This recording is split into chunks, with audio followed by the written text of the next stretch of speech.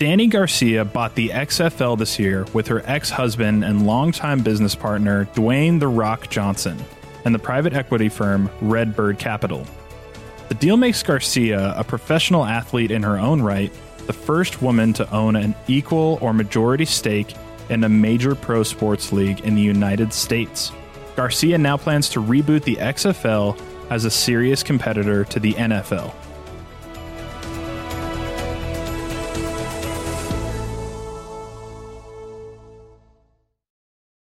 All right, Dany Garcia, chairwoman, founder, and CEO of the Garcia Companies and new co-owner of the XFL. Thanks so much for being here. My pleasure.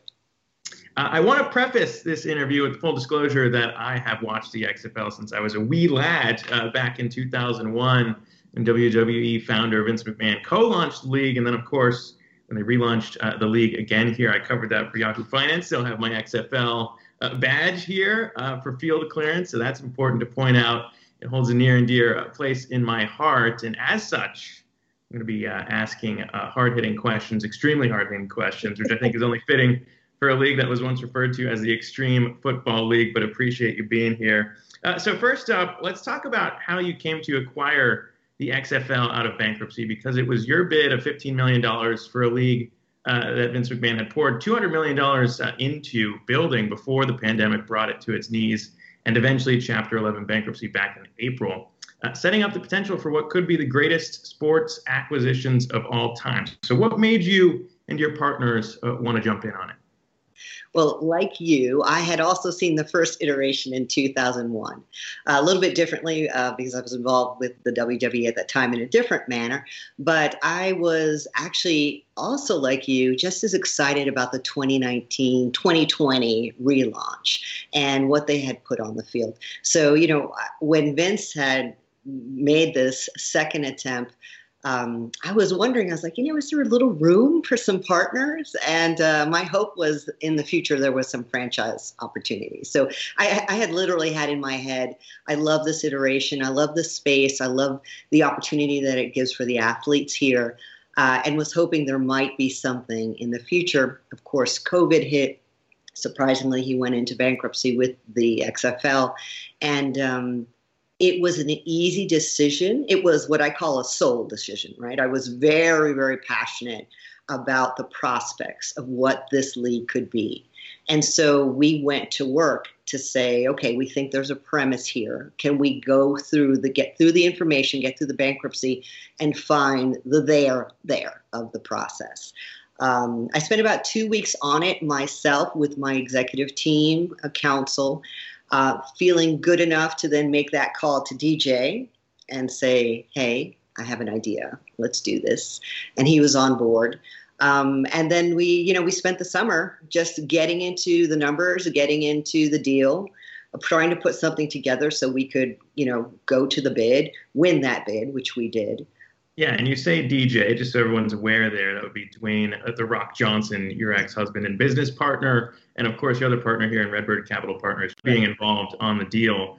But I mean, you're a very skilled businesswoman. I mean, the resume is phenomenal, and I think that's why I was so excited to get the chance to chat with you. But when you're talking about that, obviously there's never an easy deal. There's always risks here. And of course the XFL came to an abrupt end with the pandemic, just as all of sports did for a bit there. But even without that, there were questions about the viability of the league. Of course, McMahon said he was prepared to lose money for a couple of years in the relaunch, and the bankruptcy filings revealed some of the finances there, that they generated $14 million in revenue through the first 3.5 weeks of gameplay and posted a $44 million loss during that same period. But notably, the league gave away TV rights for free to ESPN, Fox, and ABC. There was hope that eventually that payday would come. So now that it's proven capable of capturing millions of Americans and drawing those eyeballs, what does the business model look like for you moving forward? Well, right from the beginning, and Zach, you've done great homework. I so appreciate. The league it's a different, as we like to say, it's a different universe now for the league. Those 5 weeks actually did help to prove, and especially from the network and the media partners, they were able to see numbers, and the actual ratings and the numbers exceeded expectations. I think there was probably a public perception of what it would do, but then there was in the industry a realistic perception of could it outperform it, and it did, which was wonderful. So, going forward, having media rights deals where there are no fees, that's not the option that we're looking at. And in fact, we're in robust conversations with numerous partners, and the representation is going to be, these are different deals, and everyone's aware of them. And that's, we have, like I said, we have 5 weeks underneath our belt to discuss. But I think just as importantly, it's the execution and the opportunities that new ownership brings to the interpretation of the XFL, which begins to change the business model. And if you're taking that point of view, you begin to see a lot of white spaces, and there's more opportunities for revenue streams that we can lean into. So the business model, there's a traditional aspect because football is football, but at the same time, we've overlaid additional revenue streams, identified additional revenue opportunities, identified various ways to connect with all the participants that are around the XFL value chain. So it's not just the fans, it's also the athletes, it's also our partners and our sponsorship partners. Yeah. And when you think about where this league came from, I think that's a big question, what this iteration will look like compared to the 2020 iteration or the 2001 iteration, because if you go back to 2001, DJ, The Rock was there at the LA debut, and he was riling up the crowd talking about what the XFL represents versus what you get from the NFL that took a team away from Los Angeles. He was pretty forceful with that speech, and that was his connection with the XFL. Of course, the McMahon WWE connection as well. But when you think about that, what should people expect from this iteration of the XFL in terms of how it looks at the NFL as either a partner or a competitor? So I see ourselves as a cohort of the NFL. We are we're working in the same space, right? And we are interpreting the game slightly differently. We have a faster pace, obviously, a shorter time. We will keep a number of the rule changes that were made in the 2020 season. We're actually going through a download now with players and our coaches to see what actually did work and what didn't work, and if there were things that were a little bit rough. The access and the accessibility to the athletes, hearing the plays, seeing the reviews, we had things in place that the audience, responded to in a major way. It was fascinating. You were in there and you felt like this brought you closer to the athlete on the field instead of, distancing you, because it has to be a quality of game, right? It's not about anti this or anti that. It's, can we bring the best game possible? Can it be culturally relevant to our players and to our fans and to our partners? And that is a yes for us. But in terms of working with the NFL, and maybe not looking at it necessarily as a competitor or partner, but there is the question of viability when you have good players maybe moving on. We saw that with a couple even in 2020 who moved on to the NFL, which is good. But in terms of capitalizing on that and the question of whether or not you can build and capture the upside if you have people tuning in to watch these players, how do you look at that as maybe, a challenge or an opportunity moving forward with the league? I think, well, first of all challenges, and this is mindset, I think all challenges are opportunity. There's when you look at the XFL, you have to look at who are we in the next 2 to 3 years, and who are we in the next 3 to 5 years, and recognize that that's going to be a process and journey throughout the XFL execution, especially if we're looking at the next 5 and 10 years. We're going to be in a position where, yes, well, we have some transient players, and is that fantastic? Is that great for them? Can we still get the quality of play that we need, even if we may have a player for just a few years? Our premise is, yes, we absolutely can, right? We know the number of football, college-eligible athletes coming out who will never play a game and never play a down professionally. And so we know that pool is very, very large.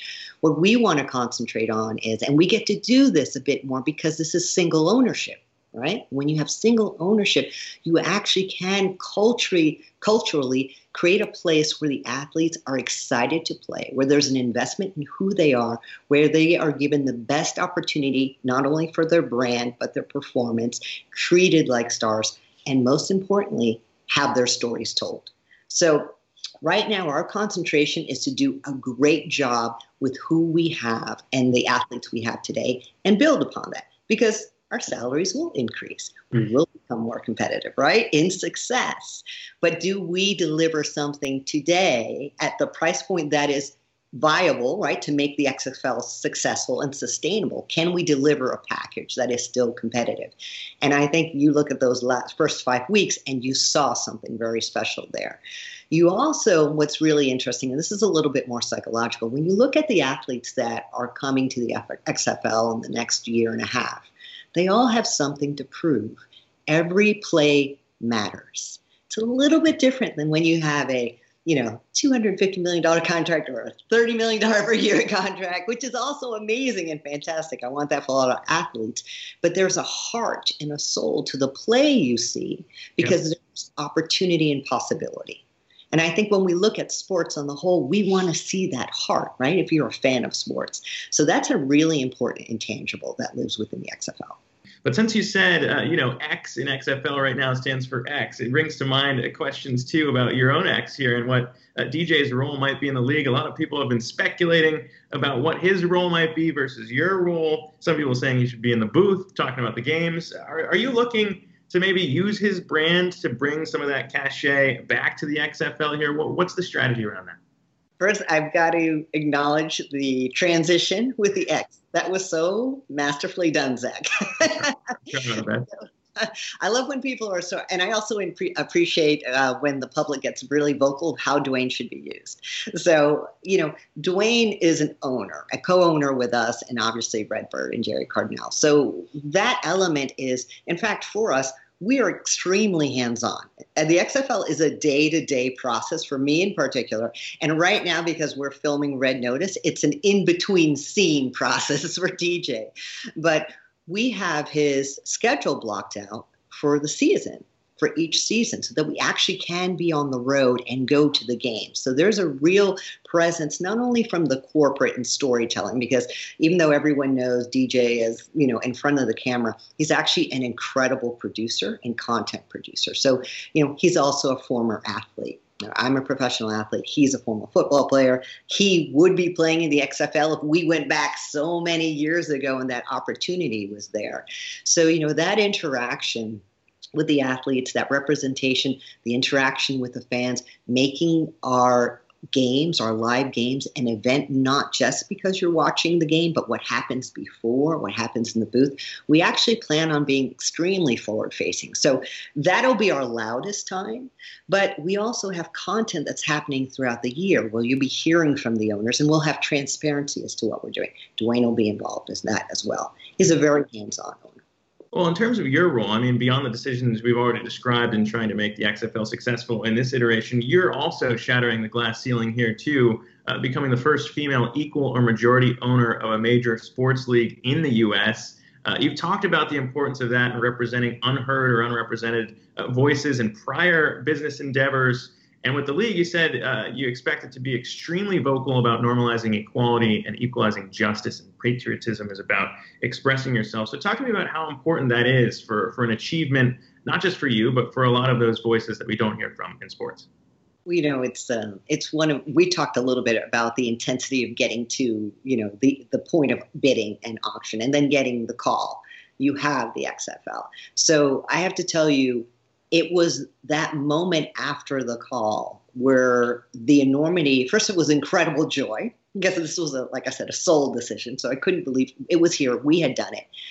But then it was a few days later when I began to recognize that through this process, I had made history. And that's a very humbling moment, Zach, when you have this, you are defining a period of time that never was. And so there is no, that was great. It's not that.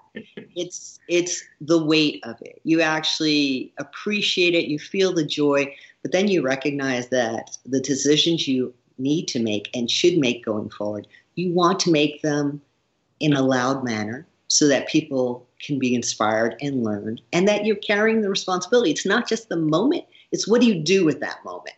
So I feel the weight of it and I accept it. I think it's amazing. I don't think, if you had asked me at 15, would you, Danny Garcia, want to own a sports league? I would have said yes, absolutely. if you had said, and will you be, do you want to make history? I would not be thinking in that process. But now that I have, I'm extremely grateful. And I'm grateful that my expressions mean something to so many people. Sandy Garcia, I can't thank you enough for the chat, and good luck with everything out there. Thanks so much, Zach. It was a pleasure. I look forward to seeing you, hopefully in person. I don't think this will work down there at the games, but we'll see what happens here when we relaunch. Sandy Garcia. Thanks again. Thanks, Zach. That was great. All right, awesome.